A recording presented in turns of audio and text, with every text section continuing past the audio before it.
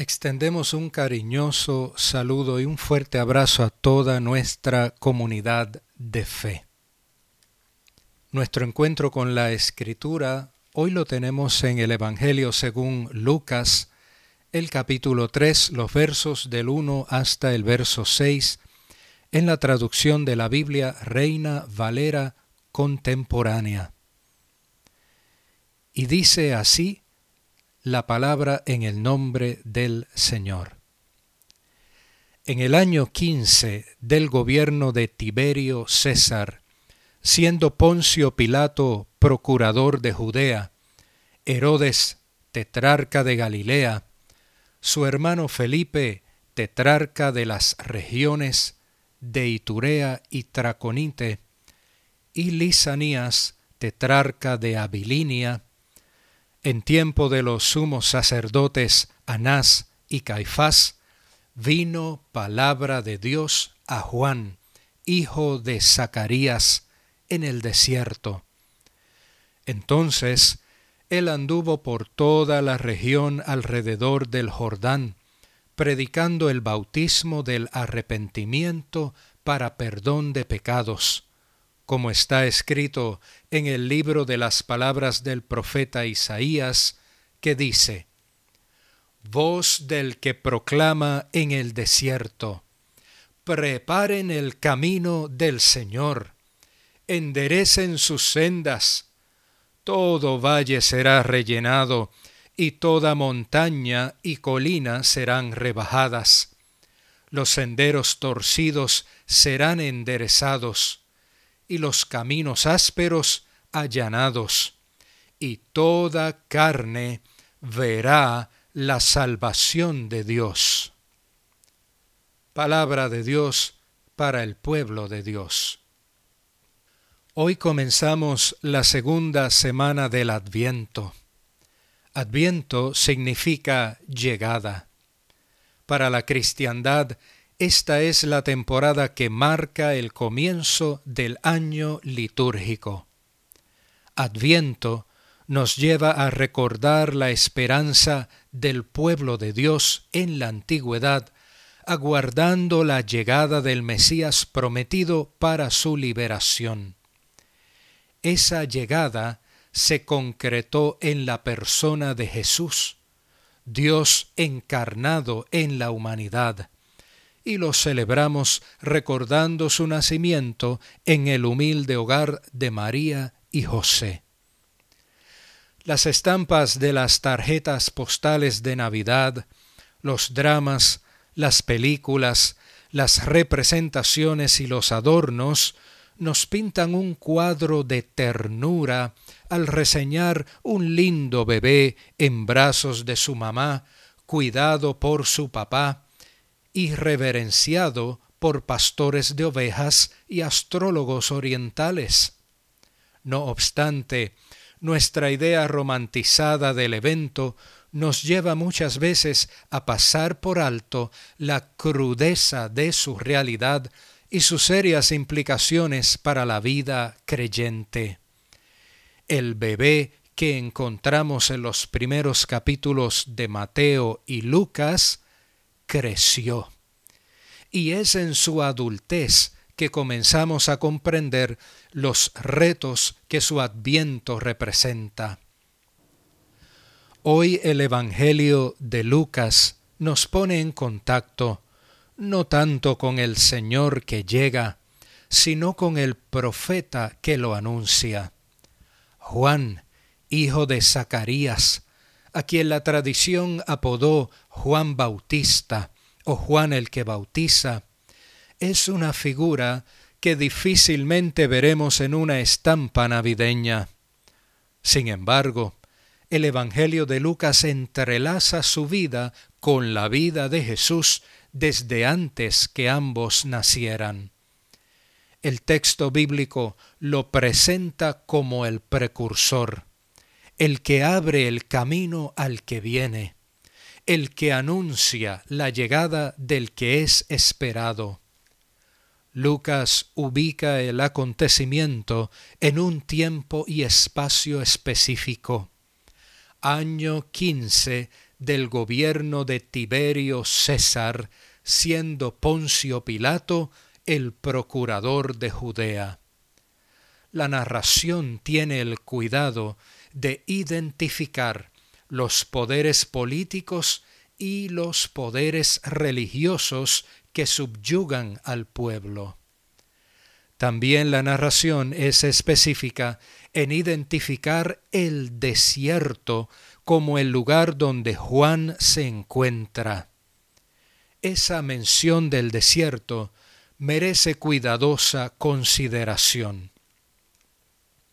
Una de las funciones que tiene el desierto como concepto en la literatura bíblica es representar el lugar de la carencia. El desierto es el lugar árido donde el peligro y la muerte están al acecho. Es el lugar inhóspito para la vida buena y abundante.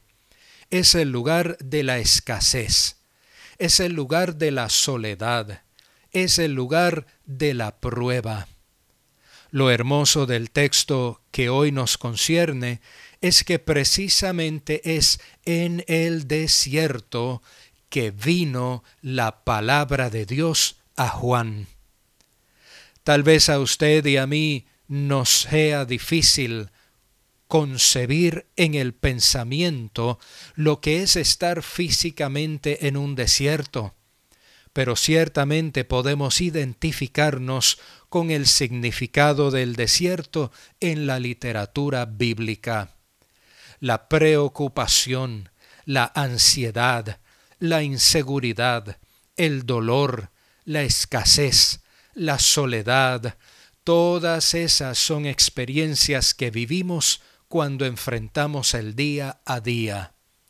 Sabemos cómo duelen esas experiencias, sabemos cómo desesperan, sabemos cómo drenan el ánimo y las fuerzas para vivir. Aún así, en medio de nuestros propios desiertos espirituales y emocionales, podemos tener un encuentro con la palabra de Dios. En medio de esas tristes realidades que vivimos, también nos llega el mensaje de Dios como le llegó a Juan tantos siglos atrás. El desierto, entonces, se va transformando para convertirse en un lugar de encuentro con esa palabra viva que de Dios procede.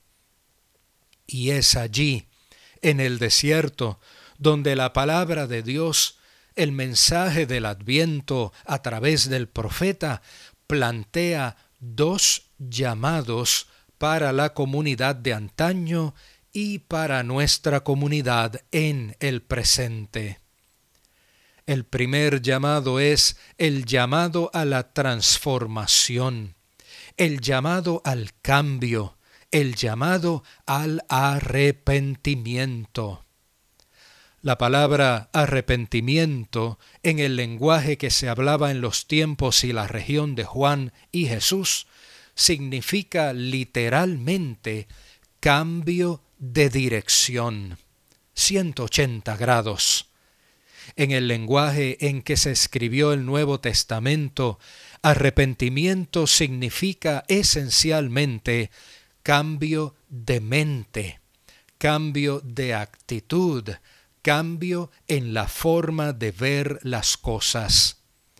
El mensaje del profeta compara esa transformación con los arreglos que se hacen en el terreno para la construcción de un camino, rellenar los espacios vacíos y allanar los montes. En nuestras vidas, ¿qué espacios necesitan ser rellenados? ¿Qué montes necesitan ser removidos? ¿Qué yerbajos necesitan ser arrancados? El segundo llamado que nos plantea el mensaje profético del Adviento es el llamado a la inclusión. Dice el verso 6, y toda carne verá la salvación de Dios.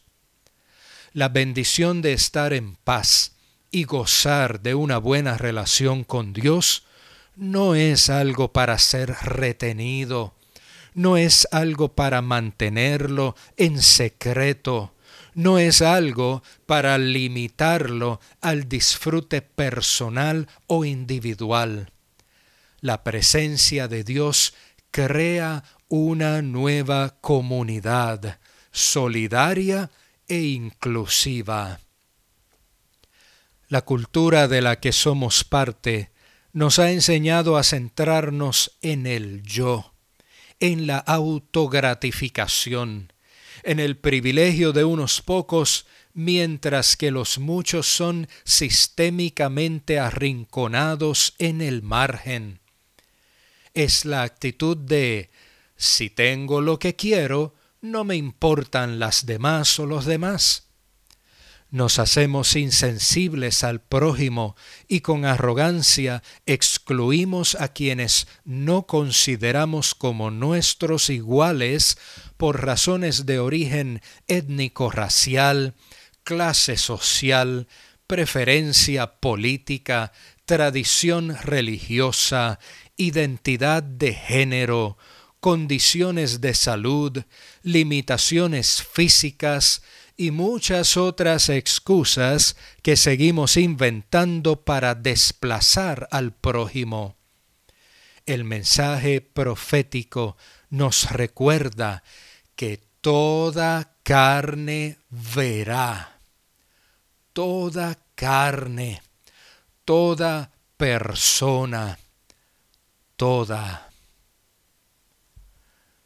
¿Somos nosotros reflejo de la salvación de Dios?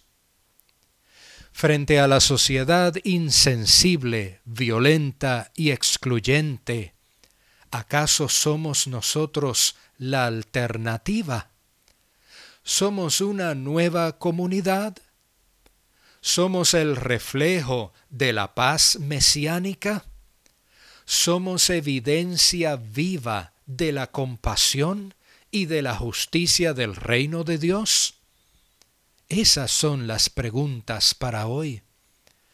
Nuestro mundo, desorientado y quebrantado, necesita gente que haga la diferencia, gente que lime asperezas, gente que enderece lo torcido, gente que marque con su vivencia el camino hacia una experiencia transformadora con el Señor que viene a nuestro encuentro aún en medio del desierto.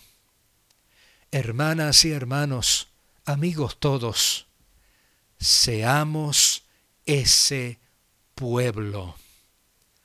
Soli Deo Gloria. Amén.